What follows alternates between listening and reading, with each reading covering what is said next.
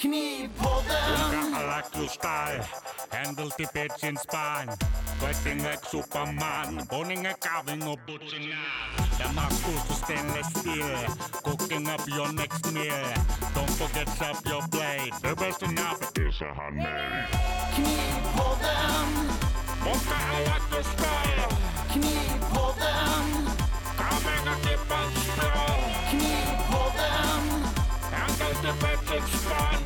Knivpodden! Sweating like Superman. Knivpodden! We are rolling. Yes. Yep.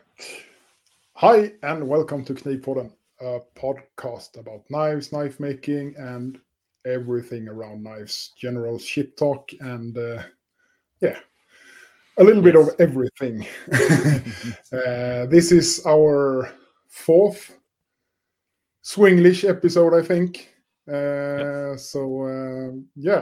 And with you here today is Patrik Karlvik from Smedja Aspen. We have Hello. Christian Dam from Damn. Dam's Knives.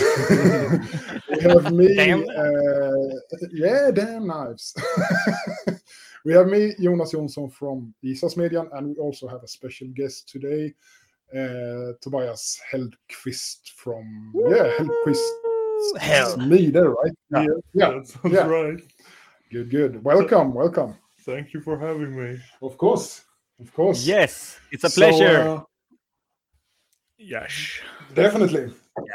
Very nice to finally speak to all of you and meeting Jonas as well. Yeah. We've had a little bit of not so much done.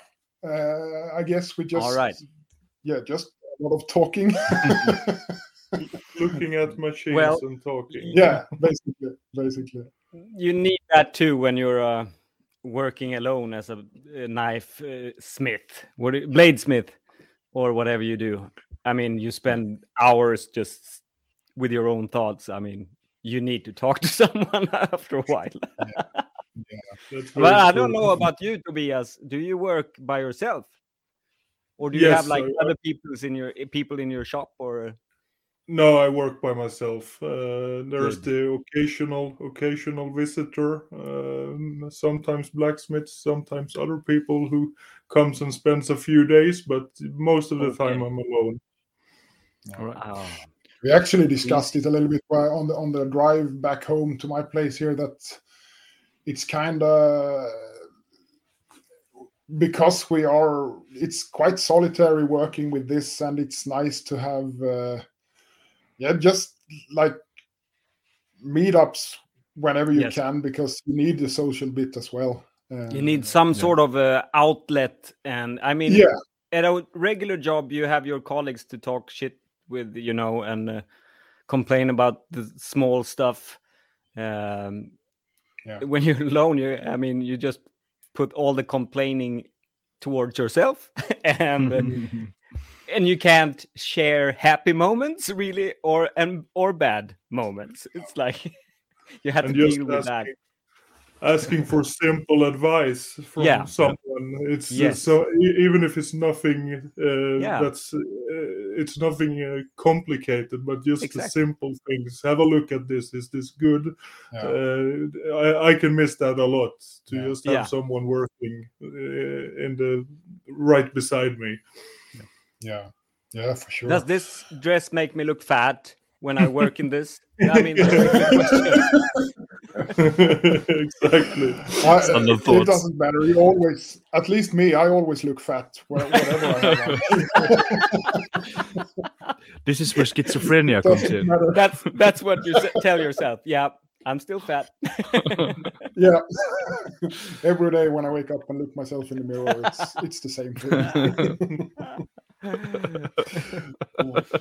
It's not easy. So we're solitary men wearing dresses. Fat men. Solitary fat men. Yes, great. At least one fat man. Well, I'm like what do you call a French fry? I'm very skinny, but I'm fat on the inside, So very unhealthy. There's not much nutrition at all. It's just, pale and fat. Yeah, I'm fat on the outside and the inside, so I'm not sure what I am then. Good. It's not good. Not healthy. No. The complete health package. Yeah. Yeah. Well. Anyway, normally we talk about what we've done a little bit the past week or weeks since we talked last. So I guess we can start with you, Tobias. Have you made any knives the recent weeks, or have it been just like blacksmith stuff and renovations maybe on the house? A little bit of everything. I've started with the house. We're gonna change the bottom log on the house, so it's a big job, but I'm looking forward to get started next week with the actual change. And then I've done some knives. I've finished one batch since I got back home, so it feels like it's going okay. It was a bit of a slow start coming back, but now it's good. It's good. Yeah. Nice. Sweet. Are you like filled with inspiration, or do you need to like take some time to what do you say, melt it all? Process. Yeah. Process. Yeah, I think that was why the start was slow, because it was so much to take in. But now definitely I feel more inspiration than I've done in a very long time. And, that's lovely. It feels very good to be back and working again. I actually missed working, so that's a good thing. That's a very good thing. That's you got some new energy. Yeah, and I missed my own workshop.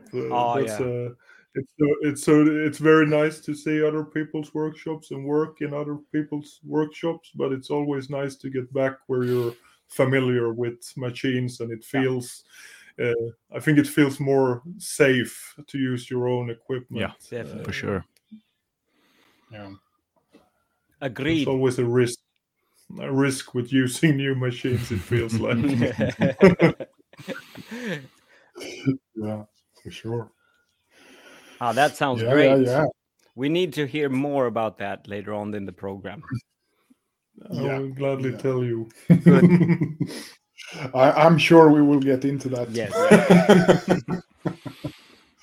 So anyway, how's your week? Since it's been 3 weeks now. We were supposed to record an episode last week, but it is what it is. We're here now. Life came. So in between. Yeah, it is what it is. But Christian, have you made any knives? You just said you had like 8 knives lined up on your kitchen table. Yes, yes, I have made knives.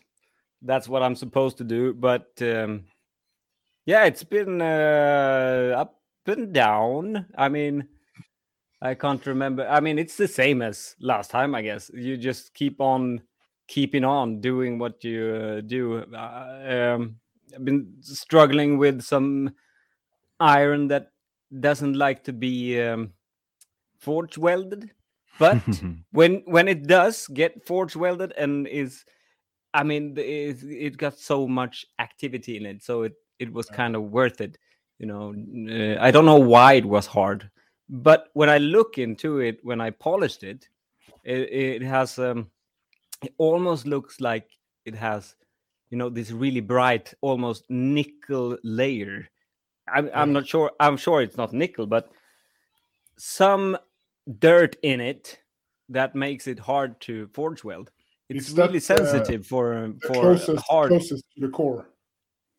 Pardon? Is it closest to the core? No. Okay. It's all through the. It's like a Damascus billet with some gray material and really shiny bright, like 15 and 20 stuff. Okay. Okay. So it's like layered more or less. Yes. It's very layered. Yeah, because I think we discussed this a couple of episodes back with like this wrought that has like a core of more like super like that usually on the wagon wheels you have, exactly, on the wagon wheels you have maybe like a core of softer and more like grainy wrought iron, and then on the like on the outside you have like a more or less like a tube, if you could say so, with some like finer material that it's hard to work with for sure. I've had the same problems, but the ones I've made is just like you can't really get a defined line. Oh, okay. I've been there too. Cladding line. Yeah. It like floats into the core steel somehow, so you can't really get. You have maybe like 5 millimeters of a really bright, shiny layer that almost looks like a second core, if you get what I mean. Yes. It's But this was very pretty in everything. It just was hard to like get it to stick. When I came down to thinner dimensions and it was beating quite hard on it, it tended to separate. Like otherwise, if you have like Lancashire, very soft, nice to work with. I mean, you can treat it really bad in any angle, and it still sits together usually. But this was especially when you take it up on the what do you call it? Help me here. When you if you beating the spine, for example. You forge it on the height. On the height. Height, the words, the English word. Yes. The high on the high end. When you forge on the high end, it tends to separate. But so it's been a little bit sensitive. But I think I know now not to be too aggressive. Not when you come down to thin geometry, thin dimensions, thinner. Then it's quite sensitive. So I've been making some full Kazumi stuff, and I have another one coming up. Full Kazumi. Yeah, it's fun. I wasn't planning on it, but I did not like the geometry from the forging. It was too heavy, too thick. The distal taper I wasn't happy with that, so I started to grind, and I mean, I just fuck it, I'll just make it focus. We've all been there, I guess. So that's where I am. The worst part with that is that once you take the grind up, then you know that you have a shitload of work ahead of you polishing the whole thing. But it's fun for sure. All new levels of self-hate. Yes.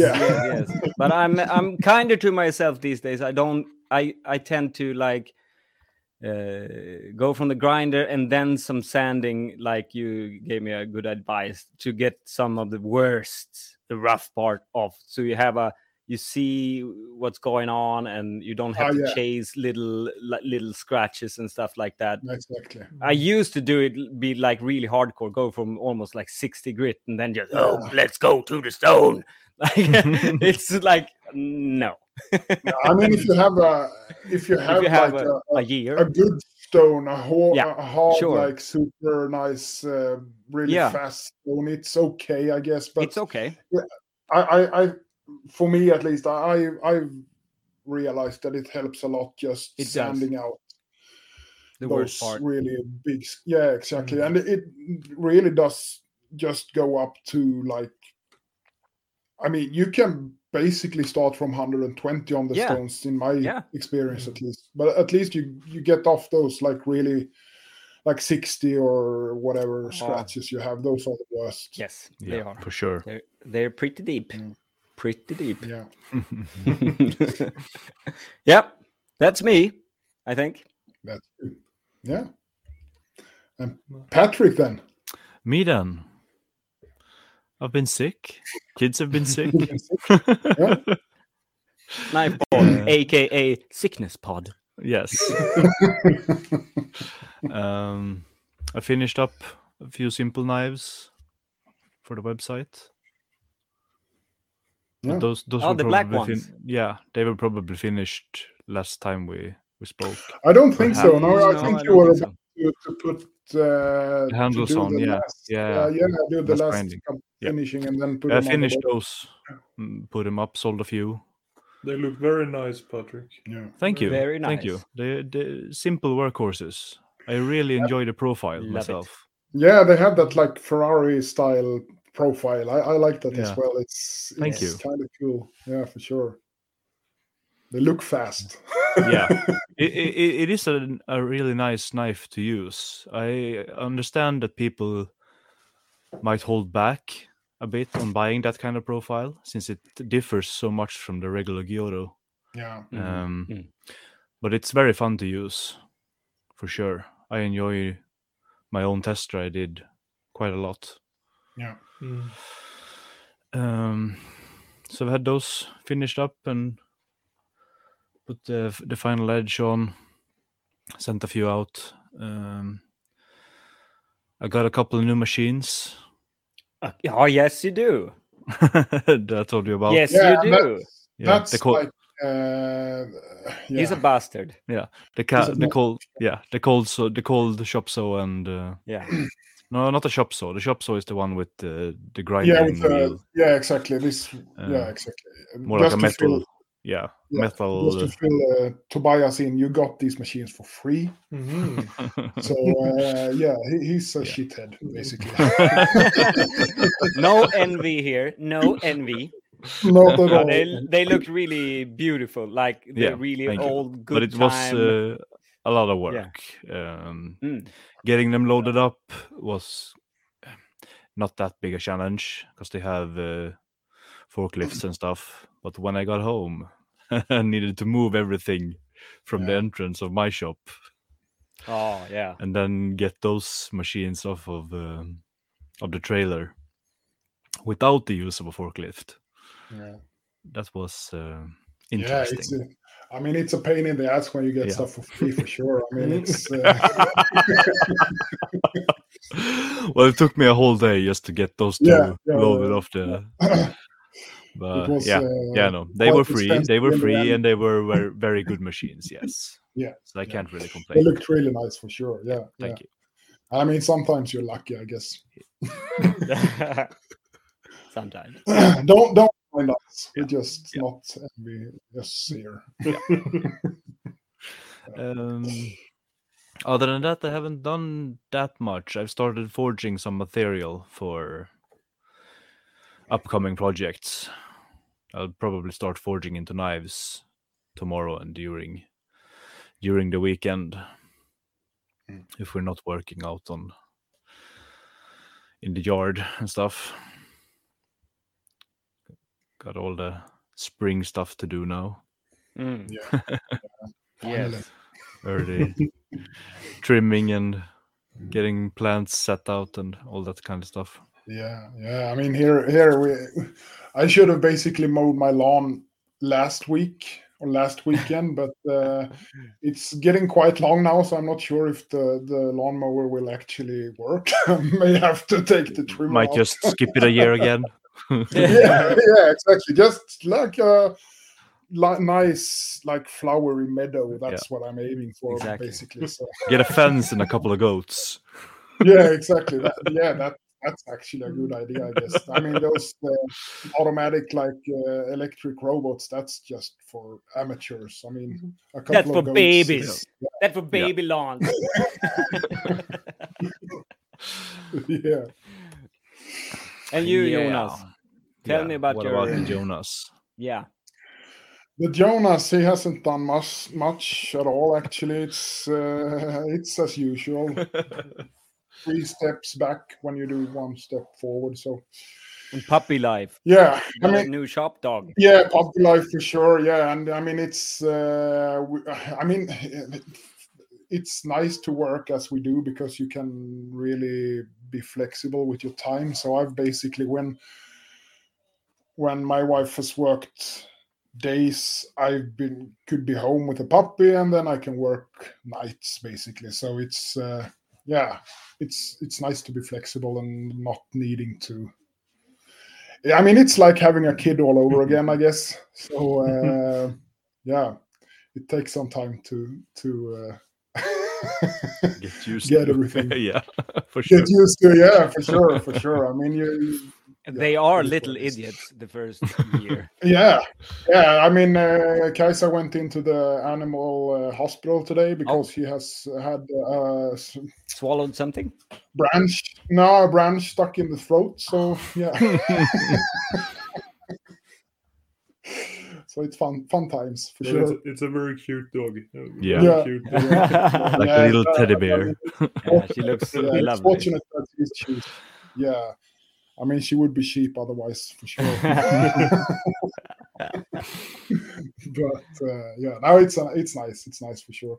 What I like. I mean, basically, what our thinking is that she will come with me when she's a little bit bigger. She will be with me in the workshop, basically. So she will be my shop dog on the days. I'm gonna do a small. I have a small room. You saw it today where I had the stones and the knives and stuff like that. And I will basically make that so she can have that room. I have heating in there, and then I'm just gonna make a big hole in the door and put like a plastic, like a plexi sheath, so she can see me when I'm out in the forge and stuff like that. So, but she has. Yeah, probably a couple of weeks more before I start to try and make that happen. But anyway, knife-wise, it's been slow for sure. I've been working a lot on... basically my heat treat oven broke down, and I've been waiting for parts like forever. I got them last week finally, so I could make it happen again. But during that time, I needed to heat treat some honiakis, and I had to do it from the forge. And then what the hell I thought, why not do it with water? And so I started experimenting with that again, and finally I'm in a quite good place. I still need to work on some stuff, but I think I've worked it out quite nicely, actually. So it's basically been that, more or less. And some small finishing on some knives. I've sent out a couple of blades for Birch and Bevel, and a little bit of everything, I guess. So sounds good. That's basically very nice. So we have our guest here today, and you've made a quite nice trip recently that we're not at all jealous about. No, we don't do that here in this pod, like jealousy and stuff. Yeah, exactly. I asked a little bit for questions for Tobias yesterday, and actually most of them was about that trip. So of course. It was about the trip and just shit talk in general, as usual, when we try to be serious. But we can take this one first. We have a couple of questions from the account Knivpodden Memes that I know a lot of you guys that listens in English also follows. And just to be clear, it's none of us that has that account. We still don't know to 100% who it is who runs it. We have our suspicions, but it's not one of us. So anyway, they're asking here, hi Tobias, a question from your favorite account when it comes to knife pod inspired memes. If you should trade work with an academic like David or Corvid for a day, who of you would last the longest? Oh, it's a tricky one. I think that David, in the particular case of David, he would make it quite all right, because he was when he was with me, at least, he was very eager to learn. So I think that's the most important part of making knives. But me as an academic, that would be very hard. I'm not sure if I would be able to sit still at the desk for whole day. That would be very, very hard. It's enough doing the bookkeeping and accounting every now and then. That's enough of a challenge for me, I think. So I would go with that the academic as a blacksmith would do better than me as an academic. I think that's a pretty good, accurate assumption, really. I would say the same. For most of us. Yes. Oh, for sure. They have written down like a second kind of question. I'm not sure if it's a question. It is what it is. Thing.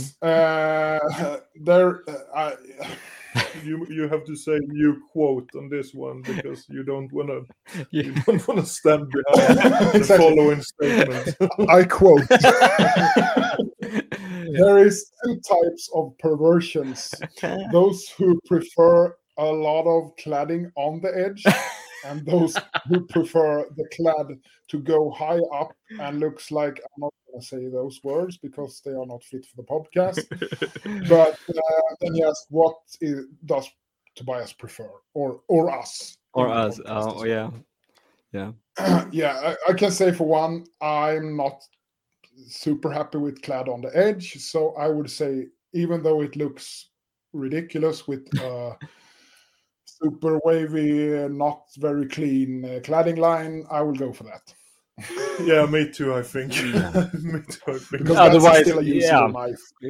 We've talked about this before, and I had some kind of a rant about seeing especially American knives. Sorry, Americans, but often when it's Americans, god damn it. There's been a lot of cladding on the edge, like a lot, and they get like a lot of like cheers and wow, what a beautiful knife. But it doesn't work, you motherfuckers. It's fucking soft edge. Exactly. I mean, that's the case. It's been like soft cladding. It's been like copper. It's been like nickel. It's been like iron and stuff like that, like down and almost folded onto the other side as it looks on the picture, at least. And that anyone with like I'm not gonna say what I thought, but I think anyone can just work out that that's not a good thing if you want a usable knife. No. If it's art, then but it only takes an F to make art into fart. Remember that. Yeah, that's true. It's so true. And we have also, I'm gonna go through, we had a couple of questions from and before we go into the trip. Let's see here. Roger Johansson, a mutual customer and friend and really all-around nice guy, asked, in what way has Ernst Kirchsteiger been a big role model for you, Tobias? I'm guessing there's something behind this. Yeah. Roger and me, we share a mutual feeling towards Ernst Kirchsteiger. I think it's sort of a love-hate relationship, I would say.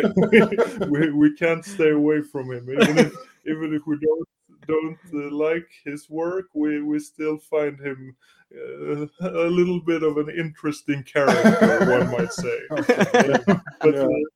But he has a saying. I think Ernst has a saying. I think he's stolen it, but in the simple lives the beautiful, or something like that. It would be translated, and that's. I mean, it is true. It is true. So I cannot take that from him. So, to some extent, he does inspire me by saying such things.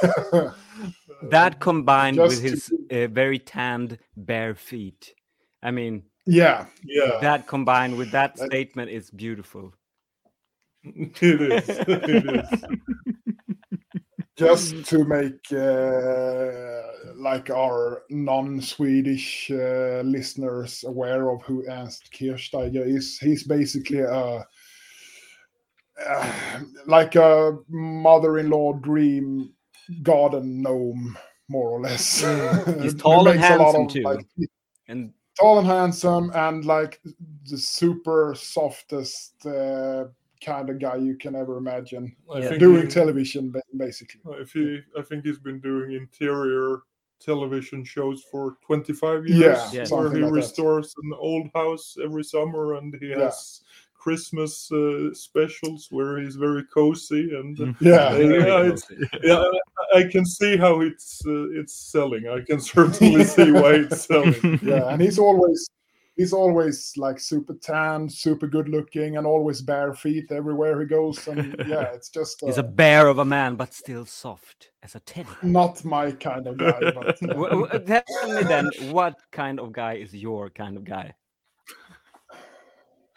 Hairy and fat on the inside. Yeah, there we have it. Just like me. Yes. A spitting image of yourself.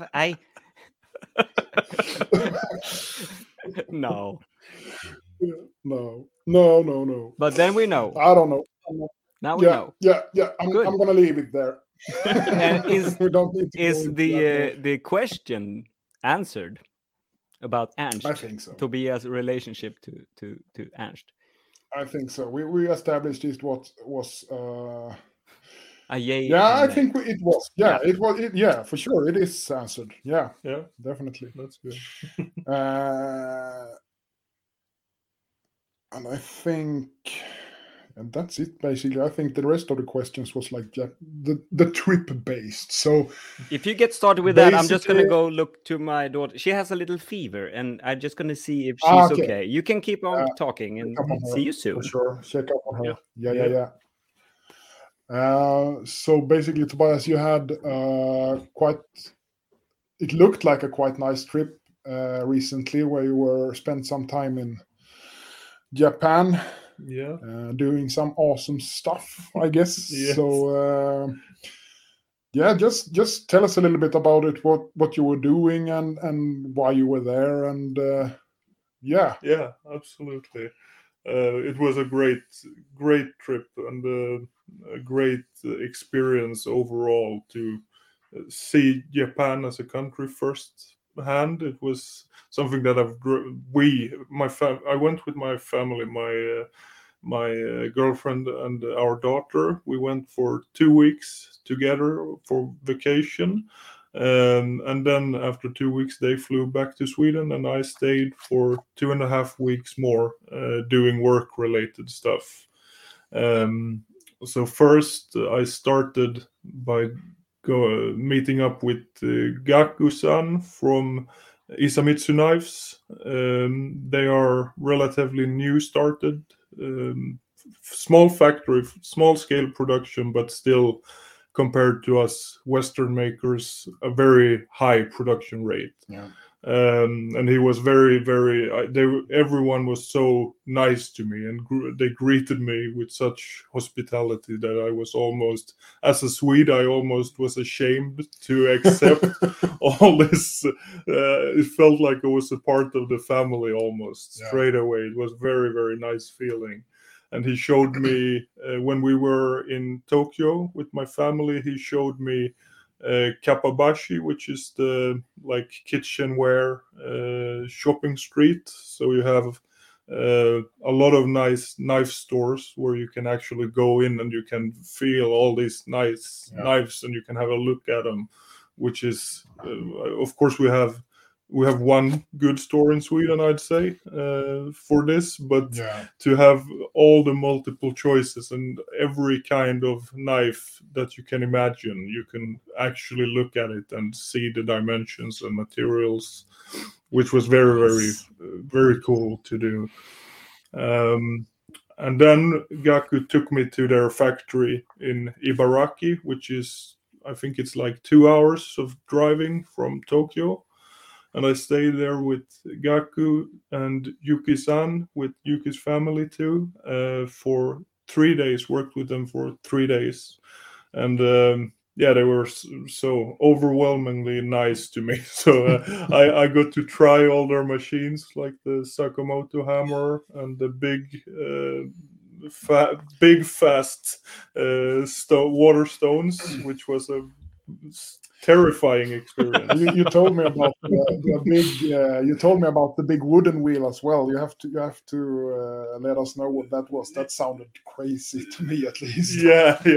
So the setup was one 60 grit stone, one like 240. I think this is a disclaimer. I'm not sure, but I think it was 240.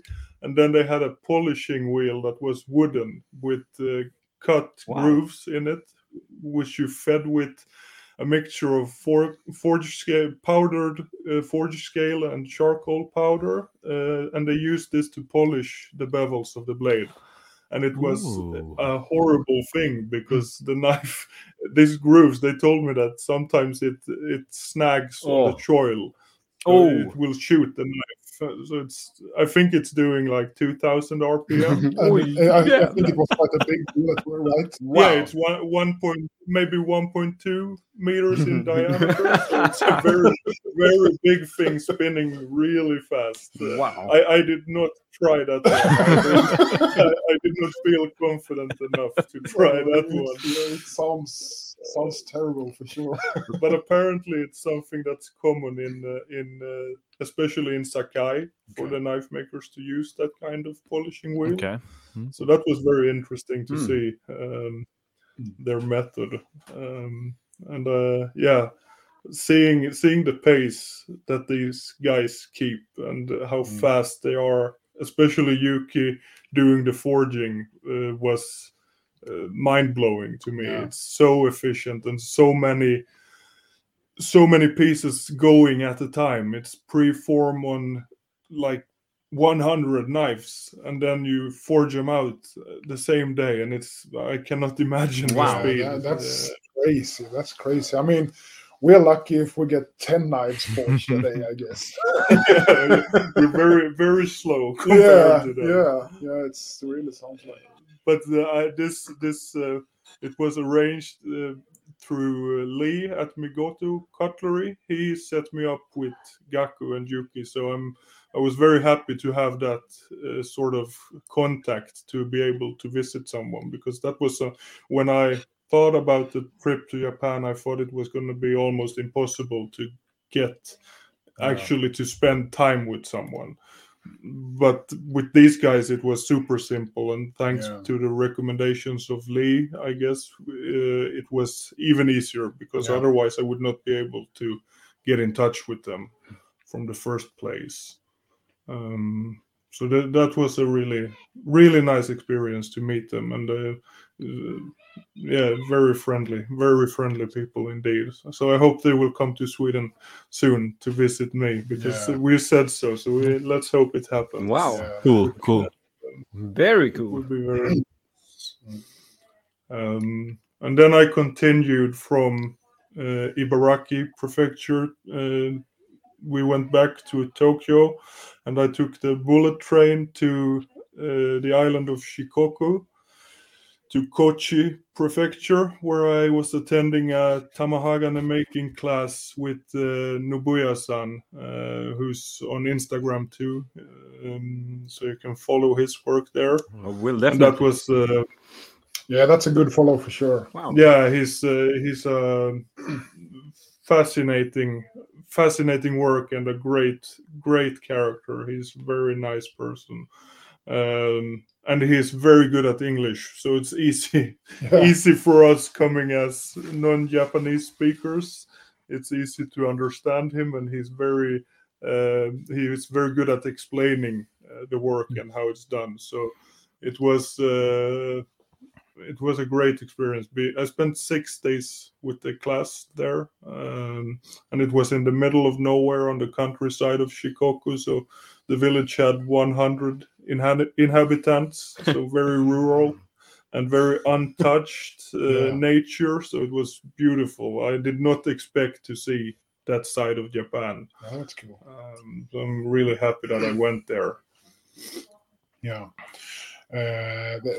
Nobuya-san, he has Jesse. He's English speaking, right? Yeah, he has an apprentice who's called Jesse Cunningham, who's from Canada, Vancouver in Canada. Yeah. So he's also, that's also a great because yes, he knows some Japanese, and if there is something that we don't understand, it's really nice that he's able to interpret in a way. I think yes, he has spent. It's more than a year, I think, he spent with Nobuya-san at this time. So it's really cool. How do you know how long he's basically an apprentice of Nobuya-san, I guess. How long does he stay an apprentice? I don't think it's that fixed in their case. Yes, he, as far as I understood, he has been doing a lot of blacksmithing, like more like art blacksmithing, or like what's it called? Like for gates and railings and such, but still traditional blacksmithing work. So I'm not sure that it's a fixed period of time he's gonna stay, but he's they are certainly having a good thing going together. I think they seem to work very well together. And Nobuya he's so easygoing and very. He has a lot of patience with his students, and it's. I think it's necessary when you do that kind of work, like the Tamahagane making class. It's a gamble, I think, every time if you will get a good result, or you will get a bad result, or you will get nothing at all. Basically, I think you need to have a certain mindset to be able to do that. And I guess that's something you have to think about as a customer, basically taking the class that you might not end up with exactly what you expected, I guess. That you might be like more or less empty-handed, I guess. Definitely. I did not expect to bring anything home. No. I was very lucky that I did, but from I was just focused on learning the method and trying to take notes of everything, and he was very sharing. So every measurement of ovens, every recipe for making the sand to make the Tamahagane, he shared everything. Wow. So he was very, very open in that. That is amazing. What a treat. And he really, it should be said that he really wants me to make Tamahagane in Sweden. So he really wants that to happen. So we will see. Maybe Tord in Hull, he's really into this stuff too, and it's very good to be more than one because it's quite hectic feeding the oven and cleaning the oven. So it would be very nice with Tord because he's already quite experienced in this field. For sure. So we will see what the future brings. It would be fun to experiment with Swedish ore. Wow, it sounds amazing. Sounds like a dream. You said to me that you can get like magnetite here. You have to order it, I guess, or you can find it here as well. There is. I had a friend writing me that there's magnetite on a beach on Österlen in the south of Skåne. So apparently they found gold. So that's a sign that there's iron. For sure. Or if it was the other way around, if there's iron in the sand, there's gold. There's gold. So I think they look when they look for gold. I think they look for the black sand. So that's fuck the gold. Bring out the black sand. We want the sand. So can't do anything with gold. It could very well be possible to make it with local materials that you can harvest yourself. Cool. That's super, for sure. But you never know how it will behave. It was when we did it, Nobuya-san tried with the sand from Kyushu that Jesse had collected, and it had a lot of titanium within it. So the slag was very, very thick and wouldn't run out of the bottom of the Tatara oven.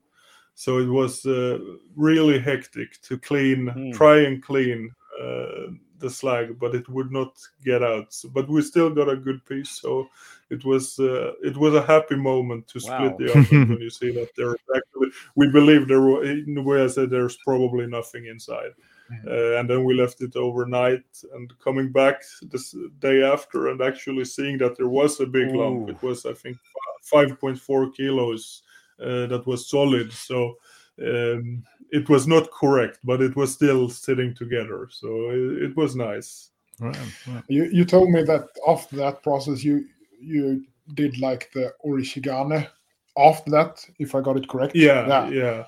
Because when we did it, I think the shape of the bloom, if that's the correct, I think it's correct in English, was the opposite way. It should be a pyramid facing down, is what Nobuya-san said.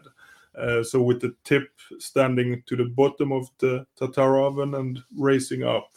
But it was the other way around. Since the slag was so thick, it could not form the correct shape. So we got a lot of cast iron, a big piece of cast iron from the bottom surface. So what we had to do was to crush it and run it through Orishigan oven to take down the carbon percentage and also bring the small pieces together to one bigger and forgeable piece of bloom. Right. So that was fascinating because that was nothing that was certain that I would learn. But I got the opportunity to see it done too. I mean, it's quite a long process, and I don't think you really understand how like complicated and difficult it is until you actually do it. No, it sounds I mean, it's it's a lot of work, but it's so rewarding seeing this sand turn into something. And like I've told many people who's asking if the steel is better than anything modern, it's certainly not. It's certainly not better than any modern steel, but it's the process behind it that makes it exciting, I think. And also the fact that it's not perfect. It does not need to be perfect. It does not need to be as good as a modern steel. Exactly. It's not interesting in this case. Yeah, I mean, exactly. I mean, it's basically the more, I wouldn't say impurities, but the more pattern you get out of it, the better it is. And I guess the more pattern or the bigger pattern you get, the I'm not sure where I'm going with this. Just go, man. Just go. No, but I'm thinking like the more you refine it, the finer the pattern will be, I guess. Yeah. But there are also like the balance of losing too much material to forge scale and grinding, not grinding, but forge scale and like everything around. Yeah. So it's I think we folded this one 8 times, and there could maybe optimum would to be, according to Nobuya-san, would be to fold it 2 more times. But it looks okay. It looks good as it is. There's not a lot of impurities. It's very small impurities. So I think it has some good character to it as it is now. Really cool. But it was nerve-wracking to water quench those blades. And like I told Jonas earlier, to straighten them on the tempering. Is it tempering? Yeah, tempering. The tempering heat after the quench, we would straighten them on the anvil with the hammer. Yeah. And I was so terrified. I mean, I could just see a whole week. Because then I anticipated to bring knives because I had 4 blades that was successfully through quenching. But I was to straighten them on the anvil with a hammer. And that was terrifying. But I just needed to trust Nobuya-san's knowledge and follow his direction. It was fine. It was all good. And I mean, as you said as well, I mean, you put the hamon quite low. Yeah. So you have quite a large portion of the blade that is kind of soft. So I guess it makes sense because I guess it's easier to straighten than like modern steel geoda where you have a high hamon quite long, like high up on the, almost up at the spine maybe, and then you don't have so much room for straightening like that because it's easier to crack it, I guess. Yeah, absolutely. That's very true. Very true. Yeah, that's cool. Do you know can you like estimate the carbon content in it? Is it possible, or I think Nobuya said it's around between 0.9 to 1.1, somewhere around there. So it's reasonable, I guess. Reasonable for sure. carbon content. Wow, definitely. Yeah, it was fantastic. It was really nice. It's really cool. I mean, it's super fascinating. And we spoke. We actually had not plans to do anything today, me and Tobias, but I was thinking that we might do more than we did, but we just did a lot of talking. But yeah, I mean, it's the whole thing with Japan as well. I guess the cultural differences and like how people are in general compared to here. I guess it's quite the shock with just the cultural differences, I guess. Yeah, because there's a lot of places you can travel where you don't get a culture shock like any modern like colonial country, colonized by Spanish people or Brits. It's pretty much the same. Small subtle differences, but if you go to Asia, what I understand, that if you want to have a real see the or get a culture shock, as you can call it, like you could go to China or Japan, or it's so different in so many ways, which is must be wonderful and maybe weird. and it's great. It's great. You must have a ton of stories about all the everyday meeting people, how you greet each other and stuff like that, right? Do you have any favorite story about the socializing with the Japanese people? I guess the favorite would be in the little village was where I took the class. It was right next to a river that's called the Shimanto River. So I'm not sure. I think the village has a really long name, but they called it Shimanto. I don't know if it's correct, but in this village, I lived in a very small, like traditional Japanese inn that was. It was with rice paper walls and public bath style shower room, and it was very, very traditional. It was a guy called Hiro-san who ran it, and he was maybe in his 60s, and his parents had started this place. So I guess Nobuya-san, he brings a lot of tourists to this place. So even if there's only 100 inhabitants in the village, they're quite used to see people from outside Japan coming there, because I think Nobuya has people from all over the world coming to him. But Hiro-san was a very, very funny man who was very relaxed and laid back in his own way. He only grunted as reply to everything. He certainly did not want me to try and be polite and speak Japanese. He wanted me to use Google Translate straight away, because that's easier for everyone.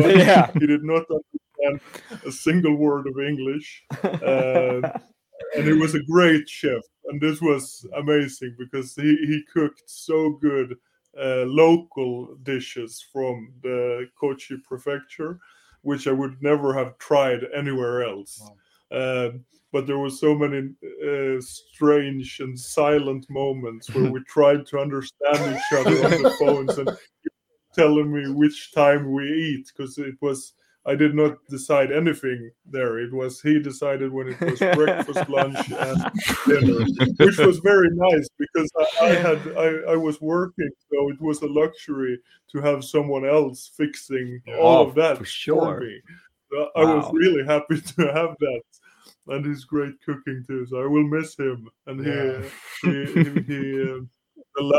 last day there was a group of Americans arriving who was going to take a class at Nobuya-san after me, and Hiro-san threw a big party in the evening where we all got a bit too much to drink, and it was very late, cooking udon noodles at like 12 in the night. One guy started cooking udon noodles. But, what did you drink? It turned out it was Aishi, the beer, the cheap Japanese beer, but it's very good. Very good. Hiro-san only drank some kind of very strong sake from a stainless cup with a lot of ice. All right. He always had that cup. I should not say that he had sake in it all the time, but maybe so. Maybe so. He was a lovely man. I mean, I have to say, it sounds like a real dream. It does. It sure. Does. I mean, definitely something. The way you painted up the stories and also the work. I mean, it sounds like wow, what a trip. Yeah, it was. I think one of the biggest things was to actually get to see the countryside, like I said before, because this was not something I was. I was aware that it was in the countryside. He had his workshop, but I was not aware that it was this rural, that it was so far away from any big cities, and it's not this typical picture you have of Japan. If you travel on Honshu, the main island, you will have cities everywhere. Basically, they will. When you go with the bullet train, you will see some countryside, of course, and mountains, and it's a very beautiful landscape. But it's not the same as on Shikoku. It's very, very different. And the people there are they very like religious, or and if they are, can you tell? I would not. That's not how it came across to me. I would say that there are many people are very traditional, and it's a lot of formalities. Yeah, like you would imagine, I guess, with very polite and well mannered and well behaved. So that's something to. That was something that I was quite afraid of, to step on someone's toes if I made some mistake. Even I would be afraid that they would get mad at me and not accept me. But they were very, very understanding that I was not aware of their ways. And if you ask, they will gladly explain how things should work or what you should say when. And it's a very they really like to share. The people I met, at least, they really like to share how things should be done in the Japanese manners. Yeah. Wow. Yeah. Such a humbling experience to meet such people that you have met and to experience all that. Yeah, it is. It's really nice. And I guess to just see all these knives firsthand you realize things about how the knives are made, where they actually come from, because I guess we are all in some way inspired by Japanese crafts and Japanese knives especially. So when you see it, when you can actually compare them side by side, the different models, it's very clear that they are really different. Even if they might look similar side by side, they all have their certain way of. They have their place in a kitchen if you cook traditional Japanese food. they are needed, all these different models, and that's really cool. That's really cool. Is there something special that you take? That you take with you in your own process, like a way of thinking or anything like that? Maybe not technically, but more the approach to knife making. Can you feel any different towards that, or if you know what I mean? Yeah, I know what you mean. I think that it was very useful to get to try completely different equipment. Was very useful because you get to test your own technique and see if it can be translated to something that's very different, but still it's the same. It's the same. The goal is the same. Yeah. So I learned a lot by trying, for example, the water wheels and stuff. It was really, really hard, but it was still very good for teaching me a new technique that I can take home to my belt grinder, even if it's very different. And then I guess just seeing how fast they are and how consequent. Is that the right word in English? I think it's it's the same. Every knife is the same. They're so good. This is at Isamitsu Knives with Gaku-san and Yuki-san, where they make so many knives and they all look identical. They're all very thin. They cut very well. They're all water quenched. Everything is water quenched. Both Shirogami 1 and Aogami Super are water quenched in Sanmai. And they have a very, very good process. So that's inspiring. I would not say it's a simple workshop because it's very well thought out. The process is very well thought out, but it's still nothing advanced. It's not like they have any high tech equipment. It's very traditional. How do they use, like with do they use like heat treat ovens, or do they use the forge to heat treat, or how do they heat treat from the forge? So they heat treat with pine charcoal. They change from coke to pine charcoal for yakira, and they have a thin layer of clay on the blades, and then they quench in water, and then straight into tempering in an oil bath. I mean, it's kind of it's an eye opener. I think, like we've talked about this a little bit over the day, and it's an eye opener. I think just to see that you can really make a lot of knives really well without having like all the cool shit. Like we always talk about, you don't need all the cool shit. You can basically start with a hammer and an anvil and the forge or whatever, and you can basically make whatever you want. With a lot of experience, of course. I mean, for sure. I mean, I mean, the way you don't go out the first day and make 100 knives a day. I mean, Axel did. He did. Not in a single day though. It was an ambitious project, and he made it. He made it happen for sure. So no, but it's true. It's true. It's so easy to get caught up with having the greatest technology, and it's a rabbit hole in itself. For sure. And I can imagine you can be very much on this or this side.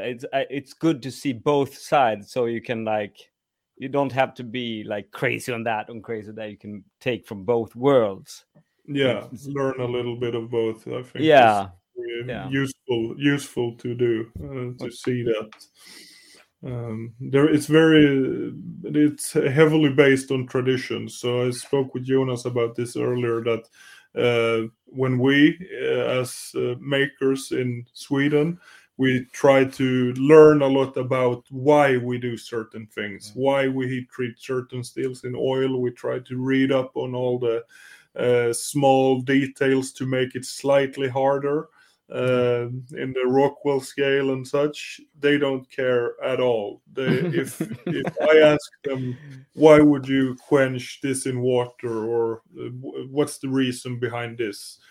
The simple answer is because our master told us that this is how it's done, and they have been doing it for a long time. So, and that's enough. It works, and it has worked well for such a long time. Yeah.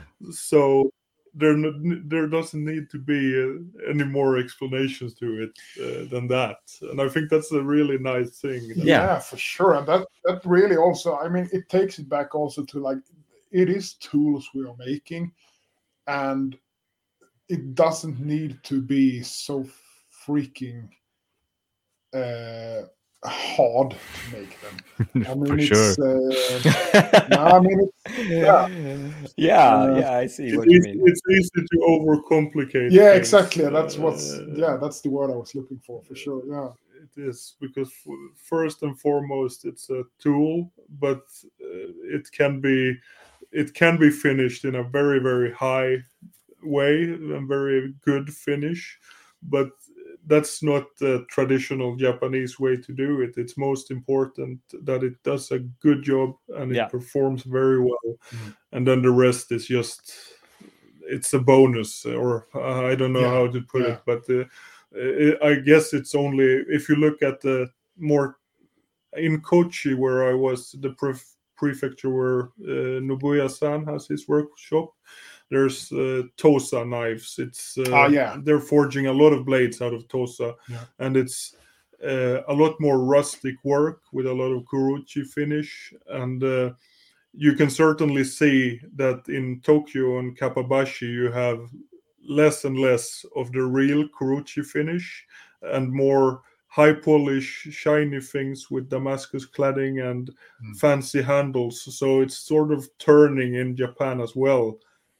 Which I think is a shame in a way, because I think it's well worth preserving the tradition that they have, that it's tools and it has a good using finish. Yeah.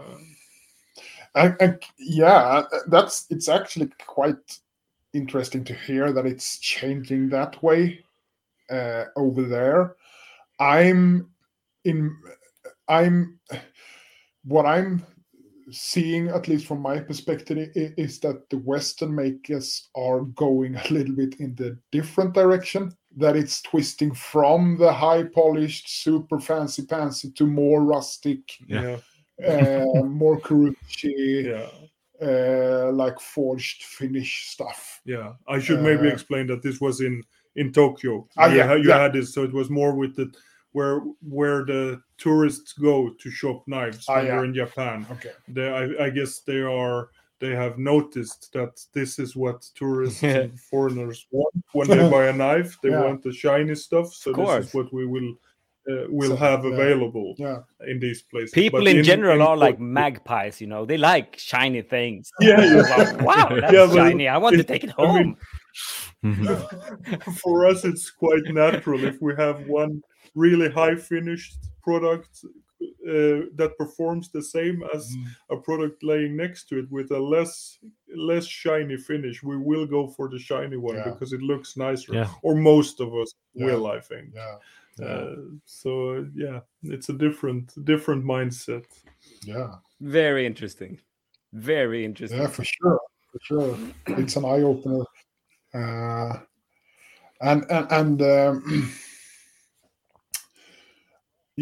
mean, it's we got to go there. I think we should. That's what we can cook it down to. Yes, that would be a dream vacation. We could do a live pod in Japan where we all go there. That would be awesome. Can we get some more some sponsors to how about that? Yes, we can make one of those GoFundMe pages where people can chip in for our it's in the interest for everyone. It's said, and now you can start. You can send in money now. You can swish me. Yeah, I think Knipodden memes need to make this happen. Yeah. I think they kind of owe us that for making. Well, they're making content. On our expense in many ways. Yes. I must add something about Tobias here. What I should say, really appreciate about following Tobias on his page is his excellent taste in music. I mean, it's when I first started following you, Tobias, I think I wrote to you also, but then you made some story, and in the background music it was Mississippi John Hurt, and he's one of my old favorites. It's like, wow, he's listening to Mississippi John Hurt. I mean, wow, this guy knows about shit. And then the other day it was Frank Zappa, and it's the Span from it's my kind of Span, which I really appreciate. One should not forget. I'm very happy that you like it. So I'm happy too. It's important with good music when you're working. When you have the opportunity to play it loud, I always take it, because it's not every kind of work that allows for not wearing plugs. True that. Yeah. Yeah, I mean, in all, it just sounds like a dream trip for sure come true, and I guess we are all quite envious on you. But very much so. We don't There's do no that lying in that. I mean, we're glad for you in a way. Yes, we are. No, it's fantastic. It's so good. Yeah. It's so nice with this community. Like I said, Lee helped me setting up the contact with the Samitsu knives, and then I spoke to Joel Black. He told me about Nobuya-san. So it's all these people who's helping out and giving pointers. Go there, and that's very important when going to a country like Japan, because it's really hard to find the good spots if you don't know people who knows about it. Exactly. So that's very, very nice to have the community to support you with that. I mean, that's why I'm sitting here right now, because people like yourself has been helping me a lot. When you run, and it's like in some communities, like within music, like if you're a guitar player or something, that many doors are shut, or it's a competition, or you know what I mean. It's like a prestige thing many times, but I was really not surprised, but very, very happy, because people have shared so much and been so encouraging.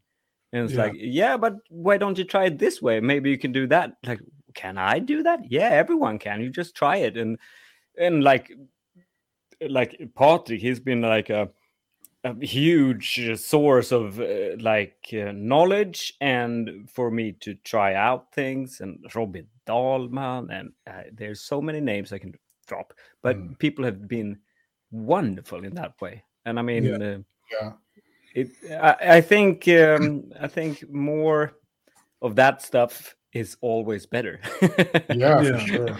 Yeah, I mean, sharing is caring. Sharing is caring.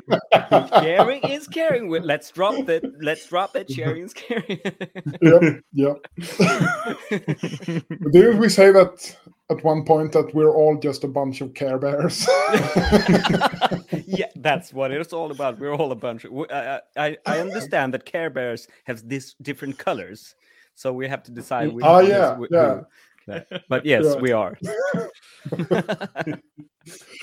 Oh, that's nice. No. Well, we're 1 hour and 13 minutes into this show here, and Tobias has a little bit to go to get home. So I'm guessing we can start to round things off, and if we don't want to milk more of those stories, maybe. Yeah, I mean, he's welcome. I mean, we can have like a special. You're welcome back if there's some special topic that we need to we want to go deeper in. Maybe we can ask you again if you can join us, because I mean, now we've been scraping the surface, skimming the cream. Liksom. I've also invited Tobias to our chat group, the Shit Talk chat group. So now we need to erase all the bad messages about him. Are you saying that we need to erase Patrick? Are we removing the backlog? I'm just kidding. No, but it would be super fun to have you back at some point, Tobias. It would. It definitely would be very nice. Yeah, just talking about everything is and it's so much fun to have a different point of views on so many things, you know. For sure. For sure. Yeah, it's very nice what you're doing here. I've been listening to many. In the beginning, I listened every week, but then I sort of lost it along the way. And you're swearing in the church when you ask me. Yeah, I'm sorry. I'm very sorry. But now we are also losing it. So what the hell? We don't blame it. Sorry, continue. Sorry. When I was asked to come here and be a guest, I have tried to listen to. I think maybe I've done 7 or 8 episodes back now, just to be like up to date on what you're doing. So we do have one listener. One listener, at least for the last 8 episodes. I think you have more than that. I think it's a very nice thing. Yeah. I mean, it's fun. It's great fun. Sure. Do you know? Do we know? Can we see how many listeners we have, or we can see how many downloads we have? Four. Downloads. It's us 4. Okay. It's us 4. Oh no, I'm not listening to it myself. I'm just editing it. No, but we can see how many downloads per episode and total downloads and stuff like that in the stats on the host. Cool website. Yeah. So, I guess we're crashing the internet, aren't we? I think we have something like 50,000 or maybe 60,000 downloads or something like that in total. What? So it's What? Yeah. How many episodes have you done? I think this is 105 or something like that. So I had we've been a lot. Even though we have been the last. Now I get self-conscious. The last 6 months or so, we have lost it a little bit, but due to different reasons. But hey, it's life. Let us lose it sometimes, okay? It's okay. You can take it. Just keep on sending us money our way, and we'll keep on doing our thing. Do we still have what do you call it? Not patrons? Yeah, we have a few. Good. Because I think we like that, and that's. We haven't talked about we like that, and we need to talk about that.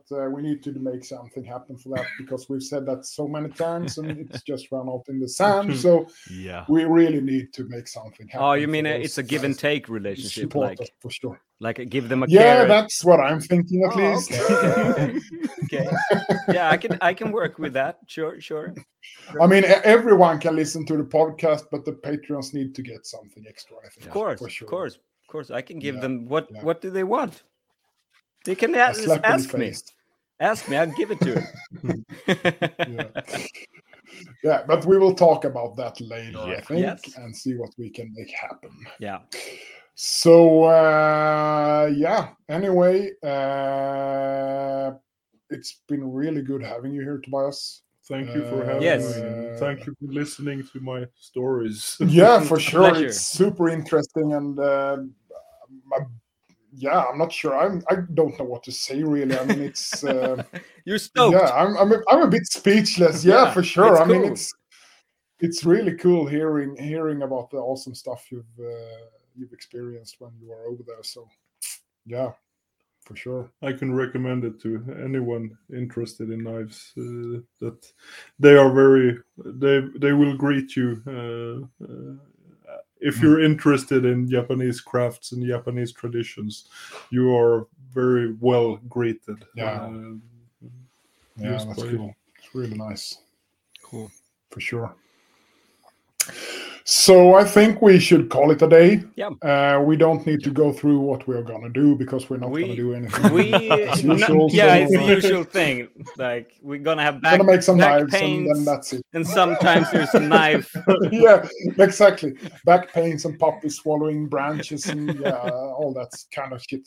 The good shit. Wants to hear anymore. The good shit. The good shit. Yeah. So I think we call it a day, and